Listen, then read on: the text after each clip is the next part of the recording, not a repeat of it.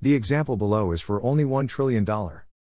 Tom, a friend of a friend, is brilliant, Mensa 180 IQ, and not just because he gave this great review of my book Brainwashed. America's Cultural Revolution. Marshall. I'm reading Barry's book. I think it's important that others read it too, so I passed it on to the 120 members of my post. Please congratulate him on a great contribution to free people from the propaganda they have been getting in schools and through a biased media and press. Thanks for recommending it. All the best. Tom. My friend shared Tom's concern that one of the biggest threats we face under the Biden administration is bankruptcy. We won the Cold War because Russia went bankrupt. China and Russia are now paying us back.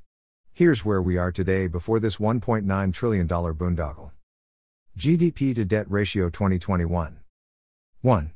USA minus 102%. 2. China minus 57%. 3. Russia minus 19%. 77% is the recognized international debt to GDP alarm number. What this means is that we currently are printing trillions of dollars not backed by anything and are at 102% of the value of all goods and services we produce.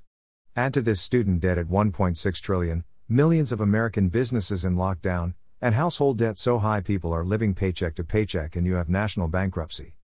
The government is doing nothing to avoid this coming disaster, and the billionaires this country produced are buying up millions of acres of land.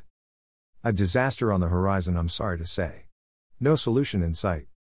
Add on Democrat plans to shove through more trillions on an infrastructure boondoggle, and a flood of immigrants coming through our borders promised free everything, and stagflation will add to the downfall of our great country.